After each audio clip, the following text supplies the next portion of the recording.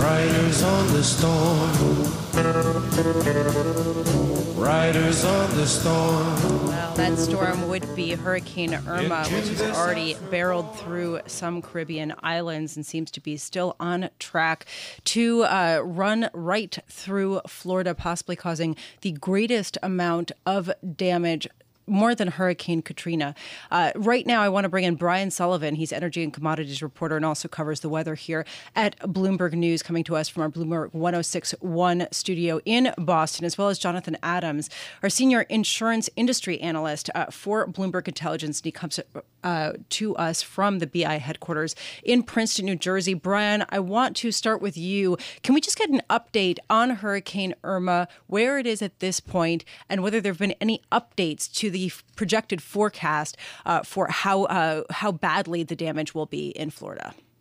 Well, right now it's just crossing over the Virgin Islands, and the eye wall has gone over St. Martin earlier today, and has done some serious damage to those islands out there. It's going to pass just north of Puerto Rico over the next few hours. It's maintaining its strength at 185 miles an hour, which makes it one of the strongest storms in the Atlantic ever. And it is now, the big question is now what happens to it after the next few days. That piece of music you played coming into this segment, Riders on the Storm, is a good piece, because the storm is actually riding on these larger weather patterns right now.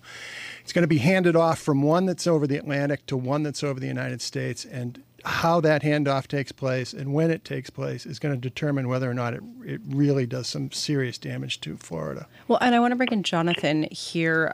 Obviously, insurance companies are watching this very carefully, and insurance companies really dodged a pretty big bullet when it came to Hurricane Harvey, since the bulk of the damage was flood-related, would be covered by a federal agency. In this case, perhaps not so. Can you give us a sense of which insurance companies could bear the brunt of the losses here, and whether the market's truly pricing in some of the potential here?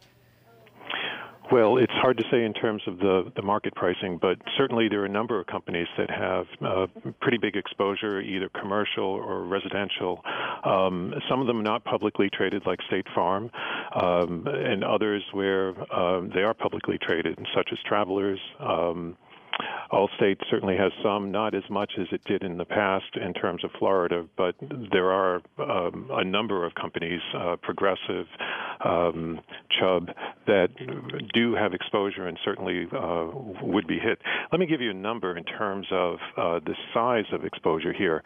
If you look at Miami-Dade and Broward County, the two southern counties where you have major metropolitan areas, the insured exposure for residential property only, which would be apartments and owned homes, is over $300 billion. So with the kind of wind damage that you would get from a Category 5 storm, that would be enormous, and really would Jonathan, be I want to make sure I understand that there could be $300 billion just of residential property damage as a result, residential and commercial?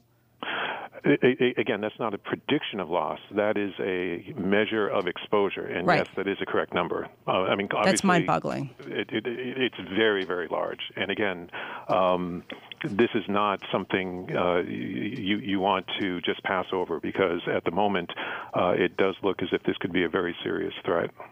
Brian, I want to get a sense, you were saying that that Irma seems to be riding on these other storms. There is a tropical storm developing right behind it, as you were saying, and there was another hurricane that's developing elsewhere. I just am wondering, what's driving all of these hurricanes right now? Is this a materially worse hurricane season, or is it just really inauspicious timing for them to all come together now? It's a combination of both of those factors. In recent years, we've had some pretty active hurricane seasons, but the hurricanes stayed out in the middle of the Atlantic. They didn't hit the United States. The United States hadn't been hit by a really major hurricane since 2005, before Harvey went into Texas. So we just kind of, forgot about it. We didn't get used to it. But this time of year is the time of year when the Atlantic comes alive. The statistical peak of the season is September 10th, so we're just right around the corner from that. To have 2 or 3 storms rolling around in September, that's kind of typical. What's atypical is that, they're hitting us and hitting the islands down in the Caribbean, and they're just doing a lot of damage. Jonathan, are insurance companies well hedged? In other words, could this lead to the demise of specific insurance companies, or have they pretty much offlet the risk, whether it was reinsurance contracts or whatever else? I think on the whole, you can assume that companies are very prudent and cautious. They have built capital levels to what would widely be considered fairly safe levels. And this type of event, while serious, I don't think would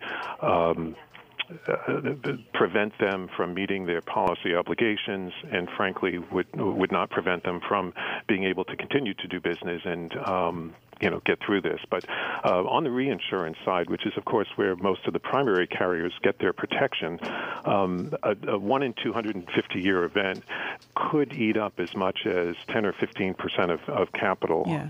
And when you add that to Harvey's losses, it would be a challenging event. But again, one I think most could survive. We'll have to revisit this with both of you. Brian Sullivan, energy and commodities reporter, also covering the weather for Bloomberg News, as well as Jonathan Adams, senior insurance industry analyst for Bloomberg Intelligence, coming to us from the Princeton headquarters. We will keep track of Hurricane Irma and, of course, our best to everybody as they hunker down. This is Bloomberg.